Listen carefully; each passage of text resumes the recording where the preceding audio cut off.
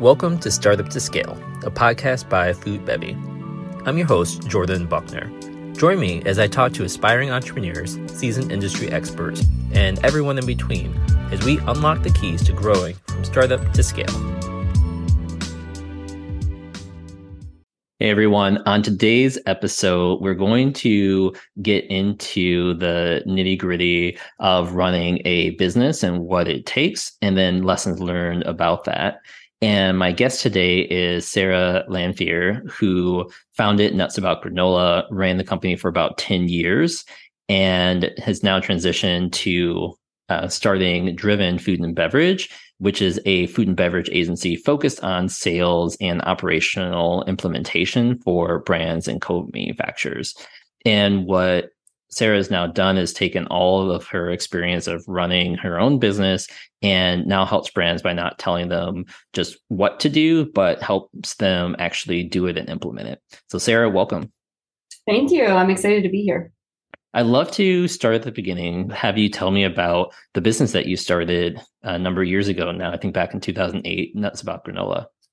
Sure. Yeah. So I started a granola company in 2008. I was a sophomore in college. It was, right around the time where the market was crashing and things were getting crazy. I was getting my business degree. And during my time getting my degree, I used all the projects that I was working on to start to develop this company. With all the turmoil in the marketplace, I turned to my mom. I was like, hey, Mom, do you want to start this granola company?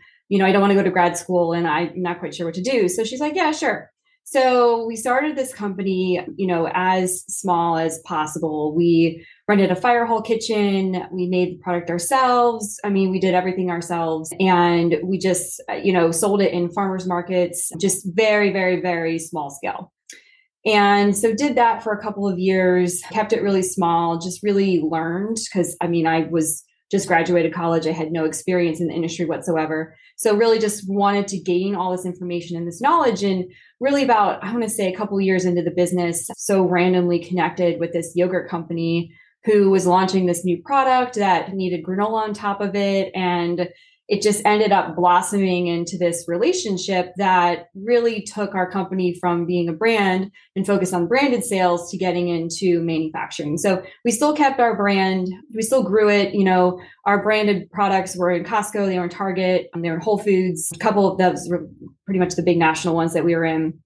But that wasn't our main business. Our main business was actually private label and co-manufacturing.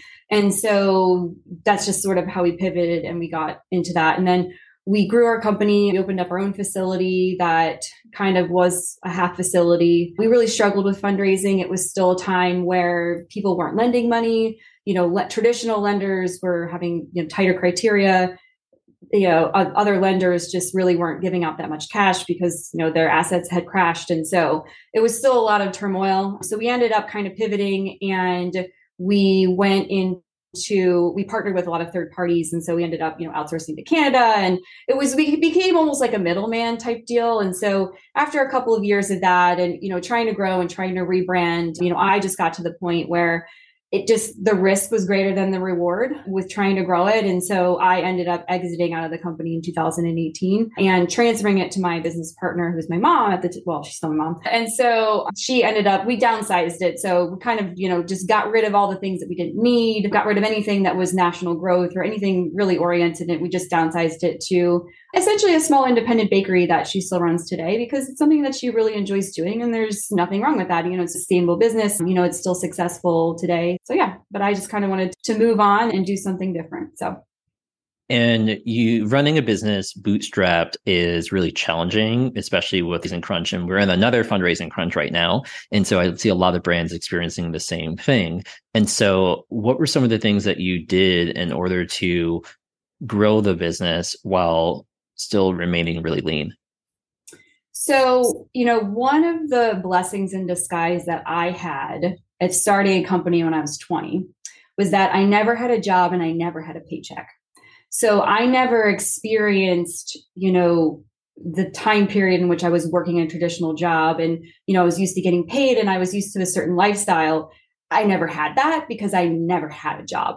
And so part of that too was the ability to have a lifestyle that was very minimal so that you didn't need a whole lot in order to make that work. And so that was a benefit to myself at that time.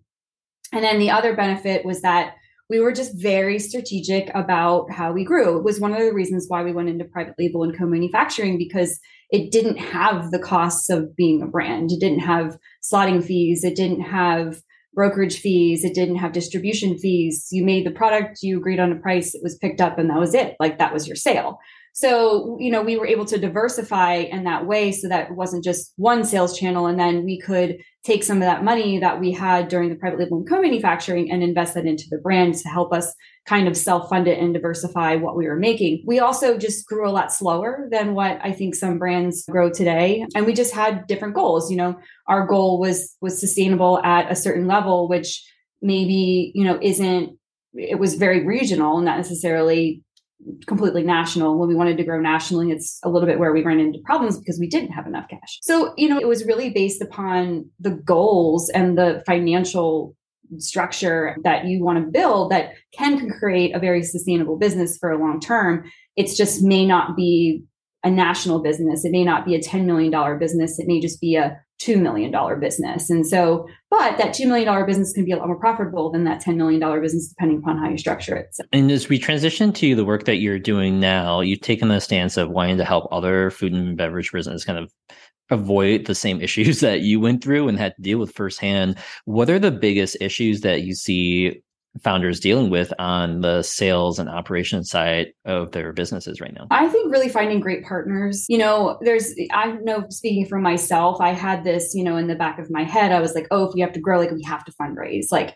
we have to get outside capital, we have to fundraise. And I think looking back, I don't necessarily think that was the case. I think we could have got a little bit more creative in how we did, and we structured some things, which, we did in a certain way, but maybe not at the exact moment that we needed to. But looking at it in a different way and not saying, oh, hey, we have to get money from outside to do this. It's like, well, how could we do it internally? And maybe we do it on a different way. We do it, smaller scale to build those building blocks, but not so focused on having to have this outside capital, like you have to do this. And the other piece of that, is the co-manufacturing, is the actual manufacturing piece, whether or not brands do it in-house or they outsource it. There's challenges with both. We ended up building our own manufacturing platform because it was part of the service that we were offering, but it's expensive to do both. It's really expensive to be a brand, and it's very expensive to build and maintain a manufacturing facility. And they're also very different skill sets. And so part of, the challenges in today's environment, you have all the supply chain effects of COVID. So whether that be ingredients or just partnership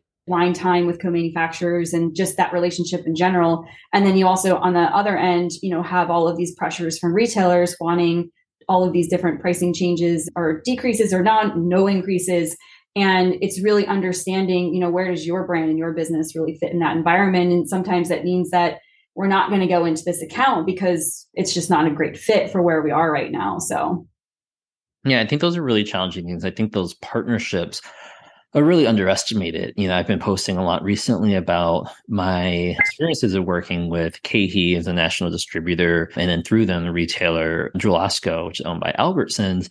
And really, there was a lack of a good relationship there with us being a small brand. And it led to us, selling in initially, but then ultimately like not moving the product off the shelf because we couldn't build a relationship with the retailer to do marketing programs, and ended up losing, $8,000 on that partnership. And at the end of the day of working with them for like 9 months or a year, we ended up pretty much just breaking even on everything that we did with them. And essentially, there's a huge opportunity cost for other things, and end up just exiting that relationship. So I think that's so key of working in this industry, or finding the right partners who are really there to help you succeed and don't just see you as like a problem of something to deal with later.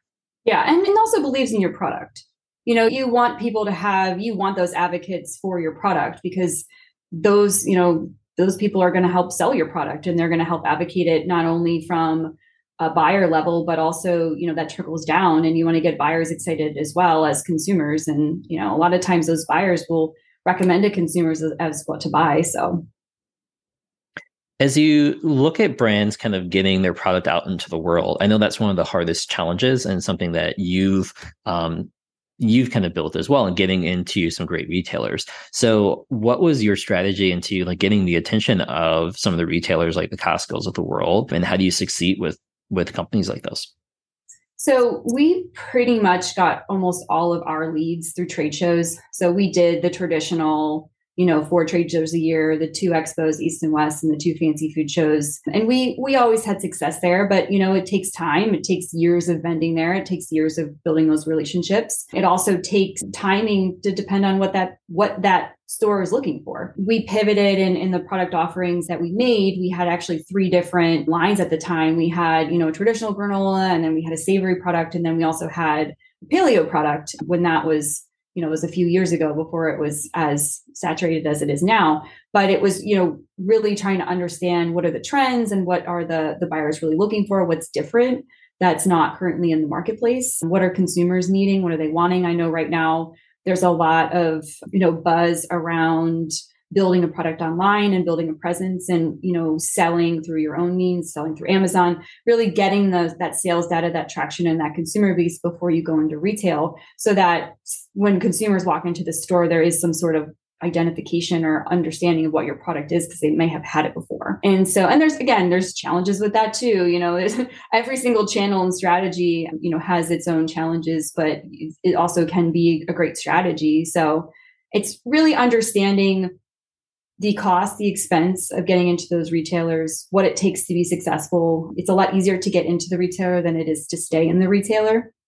And so, not so focused on, oh, hey, we landed this account, but are we going to stay in this account? Understanding how that works in your strategy and your budget, because it's expensive to be in those accounts and to be successful. So Let's talk about what it took to actually find that success in retailers. Did you find a strategy of maybe it's a mix of like trade spin and promotions or demos or awareness building, like with those retailers? Anything that you learned over time that you need to do differently? So we found more of our success on the private label and manufacturing side than we did on the retail side, mainly because that's where our focus was. And by the time we got ourselves together on the branded side, so we kind of put our brand to the back burner for like almost 5 years as we were growing our manufacturing side. And by the time, which is part of the reason why we rebranded, by the time we got back to it, there was not a need for granola anymore. There's not a buyer that was going to talk to me about, selling granola, because they had an entire aisle, filled of product. They just didn't need anymore. And so by the time we got to that point, I was like, all right, well, if we want to go back into retail, or we want to go back into kind of building that up, then we have to do a rebrand and a pivot that will allow us to actually launch items that are not granola, which I couldn't do under Nuts About Granola. Well, we could, but I don't know, the consumers would get it. And so that's why we rebranded to Sarah Snacks. And part of that, and I write about this in the story that I posted, which if anybody wants to read it, I'm sure you can have a link, which goes into a lot more details about some of these things. But part of that rebranding was the first time we were going to bring in equity, because we knew, when you're just growing a brand from scratch, we didn't have the capital that we needed to get it to the point where we really wanted to. It was a next phase than where we were. And so we ended up, that deal ended up falling through, which kind of like sparked the pivot of saying, hey, like this is sort of the end of the road for me. But from a retail standpoint, we just didn't focus on it as much as we focused on private label. Well, that's totally fair. And I think when I launched my brand into retail, we had a lot of challenges in that channel as well, just because we realized how expensive it was. I think for a different reason. I think I want to get into this and the challenges of launching a granola brand. But for my case, we had a product that was so unique that people didn't know what it was. And so it required a ton of education. And we've had customers tell us they walked away, they're like, oh, I thought it was interesting, but I didn't really get what it was, so I didn't buy it. Right. And like it's really, really challenging on the other side. And so what advice would you give to someone who has a granola company and is launching one now on the watch outs and then maybe where some of the opportunities are? So I would say, you have to have some extremely unique twists to the product, some benefit, what adaptogens, probiotics, interesting ingredients. It's probably not made from grains. It's just something that takes it out of this commodity space of cereal, because that's, really what it is. And, or there's a lot of opportunity for fresh product. So that's actually, when we first started this concept of what we're going to start this granola company. We envisioned like having like cafes, like we're selling donuts, but it was like all granola, but it was made fresh because granola, just like any other baked good, the fresher it is, the better it's going to be. When you're toasting anything that has oils in it, so that's the grains and the nuts, like it brings out the flavor, and it's a totally different product than putting it into a bag and saying that it's going to be completely fine a year later. Is not going to kill you, but it's definitely not going to be as good as when you made it, a week ago. And so there was just that concept of that experience where it's a really fresh product that's turning over. But that, having a bunch of stores is definitely, it wasn't the route that we ended up going. But there's some unique factor to the product that isn't making it a commodity, but it's truly a different experience for the customer, or at least they view it as that way. No, I think that's a great advice. On the operations side, you've worked as kind of a self-manufacturer for yourself and then also a co-manufacturer for others. What advice would you give for brands who are looking to launch a product in terms of if they should self-manufacture, work with a co-manufacturer, and then how they should approach that relationship? So there's a couple of different thought process there. Once you get into more established manufacturers, they're going to have higher minimum order quantities because they've invested in the equipment, they've invested in the infrastructure and the people. It's expensive to turn those equipment on. It's expensive to turn it over. So they're going to want a certain level of minimum order for you to come in order for them to even talk to you. So if that's not where you're at, or you don't think, and it's very, very different depending upon what category you're in, the harder it is to make the product, usually the bigger the minimum order quantity is. And so it's really kind of weighing, is there a manufacturer out there that has the capabilities? Do they have half the capabilities? Because sometimes you have to integrate into the manufacturer and say, my product needs half of what you do, but the other half is unique. And so then there's a hybrid approach where maybe you help provide that equipment and then they run it and then you make some agreement. Or maybe your product is super unique that it makes sense for you to have your own facility. Or it makes sense because it's small and you want to keep it small and you kind of want to grow it sustainably. And the investment in the infrastructure is within your budget. So it's within something that you can do, you can run it, you can manage it, and then you also have the ability to grow the brand. Or you decide, hey, I also want to, like we did, want to use this facility to do private label co-manufacturing and also use it for my brand, which is also a strategy that people use as well. So there's, it's very different and it's very dependent upon everybody's individual situation. I think it's super easy to get frustrated with co-manufacturers because those relationships are very complicated and just, immediately just, want to just do it all on your own, which, hey, if you can pull it off, like go for it. But it's really understanding and managing the cost benefits of trying to do it on your own versus outsourcing it. So. Yeah, totally get that. And similarly, with T-Squares, we self-manufactured our product and built our facility. At the same time, we kept trying to move with a co-manufacturer because we realized that when you manufacture, it's basically like having two businesses. You have your manufacturing business and then you have your brand and your sales business. And a lot of times as you grow, those can kind of split into being their own organizations. Did you kind of find that was the case as well? Yep, absolutely.